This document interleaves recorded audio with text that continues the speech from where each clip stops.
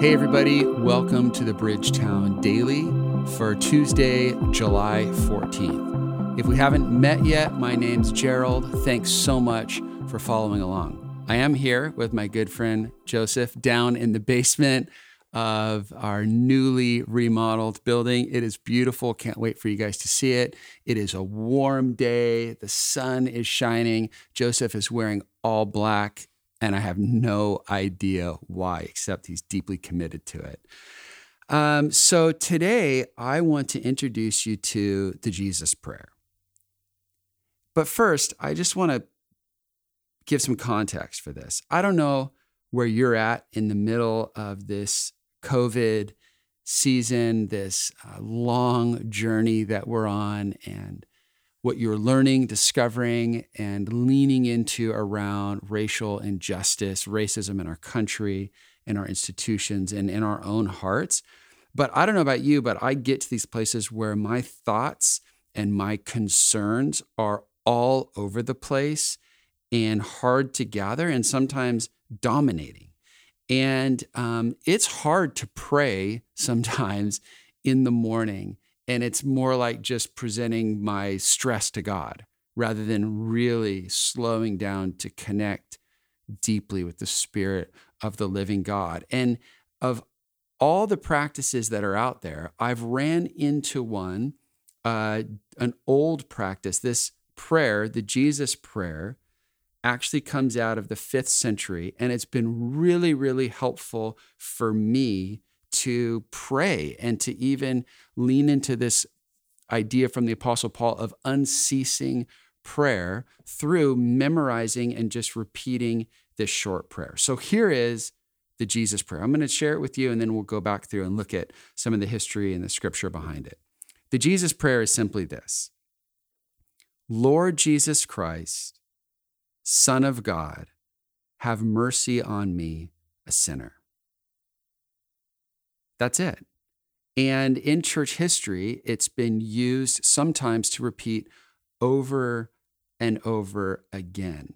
It sometimes is described as like it starts in your head, and as you think about the deep theological truths in each one of those words, Lord, Jesus, Christ, and you work your way through it, it descends from your head down into your heart.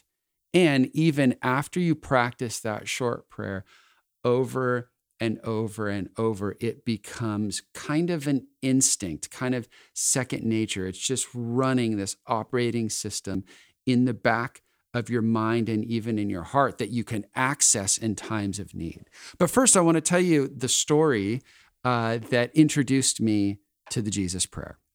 The story goes back to Eastern Orthodox brothers and sisters, particularly in Russia. And the story was that a young man, and I picture, if you know anything, the story of Augustine in North Africa, a young man who had lived a worldly life, who had given himself to whatever he wanted, pleasures of this earth. You know, in our context, it's kind of like the sex, drugs, rock and roll. And he had given himself to all of that and had no fulfillment. So he turned up at a monastery, an Orthodox Eastern monastery, followers of Jesus who had committed themselves to the monastic life in the 5th century. And he showed up there and he said, okay, I'm ready. You know, in a sense, I've followed my own way. Now I'm ready to follow your way, the way of Jesus.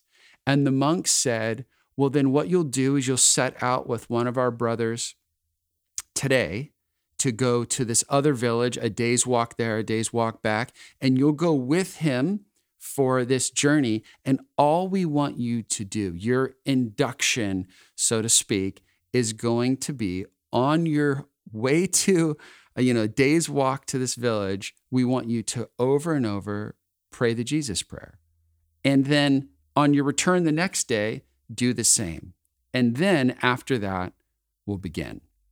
So in a sense, it was like he was going to meditate on, and remember, the Judeo-Christian view of meditating on is to contemplate, to go over and over in your mind, not to empty your mind, but quite the opposite, to say no to every thought except this one thought that you're going to meditate on. And that was his task, to meditate on the truths of this prayer. Lord Jesus Christ, Son of God, have mercy on me, a sinner.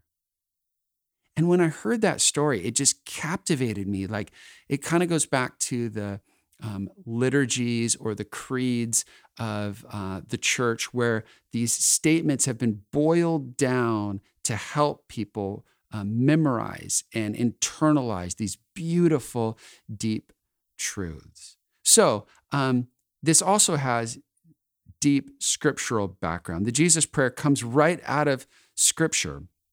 As you think about these topics, you can see, or these deep theological titles for Jesus, this cry for help, you can see where these would come absolutely right out of Scripture. I think that Philippians chapter 2 is where it begins. In Philippians chapter 2 is this beautiful Christological hymn in this Pauline epistle. And at the end of it, Paul says, therefore, talking about Christ, the humility of Christ and the exaltation of Christ, therefore God gave him, Jesus, the highest place and gave him the name that is above every name, that at the name of Jesus, every knee should bow in heaven and on earth and under the earth, and every tongue acknowledge that Jesus Christ is Lord, to the glory of God the Father. And isn't it interesting? I often think about the casual kind of buddy Jesus way that here on the West Coast in particular, we talk about Jesus. Oh, he's my buddy and he just, tags along with me. He's a lot like me and it's buddy Jesus. But when you slow down and you look at Paul's language here, the Lord Jesus Christ, there's power and authority in that full name. He is the Lord. And remember, even in the first century context, Roman citizens would say Caesar is Lord, that Caesar is deity, that he is master, and Jesus is Lord. It was subversive, and it was stating that no, there is a different king, and it's not Caesar, and he is fully God, and he is fully man, and he is King Jesus, Lord Jesus Christ, the Son of God. And when I hear that phrase, the Son of God, I am drawn back to the Trinitarian community of love and just reminded, as we've said before, even on this podcast, that at the center of the universe is a relationship. It is a Father loving the Son, and that is Father God loving Jesus. That's the center of everything. And as I think through this prayer, as I pray it over and over, I'm connected back to the reality of who Jesus is. He is the one that at his baptism in Matthew chapter 3, the heavens open and the Father's booming voice comes down and says, "This is my Son whom I love. In him I'm well pleased." Lord Jesus Christ, the Son of God. And then there's this beautiful cry for help. And I don't know about you, but in this moment in my life and in this time of COVID and our country, I need help. I am deeply aware throughout the day, multiple times, of how much I need God as my helper. I need the Holy Spirit as my helper. And that's really the core, the cry of this prayer: have mercy on me. It's a cry for help. It's like, in one word boiled down, it would be help. This guttural cry. You see this in the Psalms, this just prayer for deliverance from my enemies.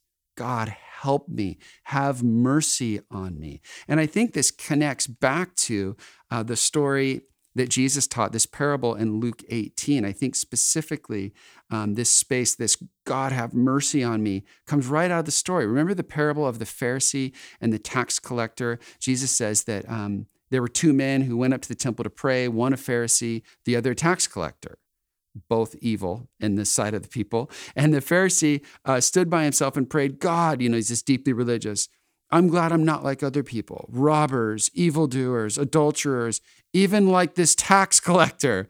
Dang. And he says, I fast twice a week and I give a tenth of all I get. That's his opening prayer, right? And then Jesus says, but the tax collector stood at a distance. He would not even look up to heaven, but he beat his breast and said, God, have mercy on me, a sinner. And clearly, Jesus is exalting the humility of the tax collector. And I think that's the sense of this prayer. It's God, have mercy on me, a sinner. God, I need your help. I can't do this alone. Come to my rescue. I'm humbly asking for your help. So I know some get hung up on this idea of sinner. We have a robust New Testament theology where clearly once you put your faith in Jesus, you are a saint. You are a holy one. This is an undeniable aspect of the regenerating work of the Holy Spirit at conversion for every single follower of Jesus. And I don't know about you, I deeply connect with also sinning. Yes, I am a saint and a holy one, and I want to live more and more out of and into that identity and high calling. But the reality is, I'm a saint who also sins. And I think that, some have removed this out of the prayer. Maybe you want to, maybe not. But for me, it connects me back to that deep need I have for Jesus. Jesus means Yahweh saves. And I don't know about you, but I need that salvation daily. So that's some of the thoughts around where the theology comes from, the scripture that's around this prayer. But let me just end by saying this. What's been most helpful for me with this prayer is it gives me words when I don't have anything to pray, but also it gets lodged in my mind. If I wake up at 4 a.m. and I'm wide awake worrying about this or that or thinking about my kids and what if this happens, I discipline myself to come back to this prayer. Lord Jesus Christ. And what's interesting is there's abbreviated versions of this prayer too. One of them is, Lord, have mercy. And another abbreviated version of this prayer is just Jesus. The other day I was in a conversation with my kids and it was, these intense conversations about sexuality or marijuana or the future of, capitalism. And I was like out loud under my breath as the conversation was going directions. I just want everyone to agree with me and it would be so much easier. But as the conversation direction went sideways, I just muttered under my breath, Jesus, Jesus, Jesus. And then my kids looked at me and they were like, Dad, what are you doing? And I'm like, man, I'm praying. And they all laughed. But really, there's something that gets lodged in your heart, in your mind when you wake up at 4 a.m., when the thoughts start rushing and you don't know your way out. This is where I go. Back to this prayer again. Lord Jesus Christ, Son of God, have mercy on me, a sinner. So I don't know if that's helpful for you, but may you try that. Put it in your tool belt. May it be a practice and a prayer that helps you reconnect when you don't have words to pray. When you wake up and the thoughts come rushing in, may this guide you back to your loving Heavenly Father and the triune community of love.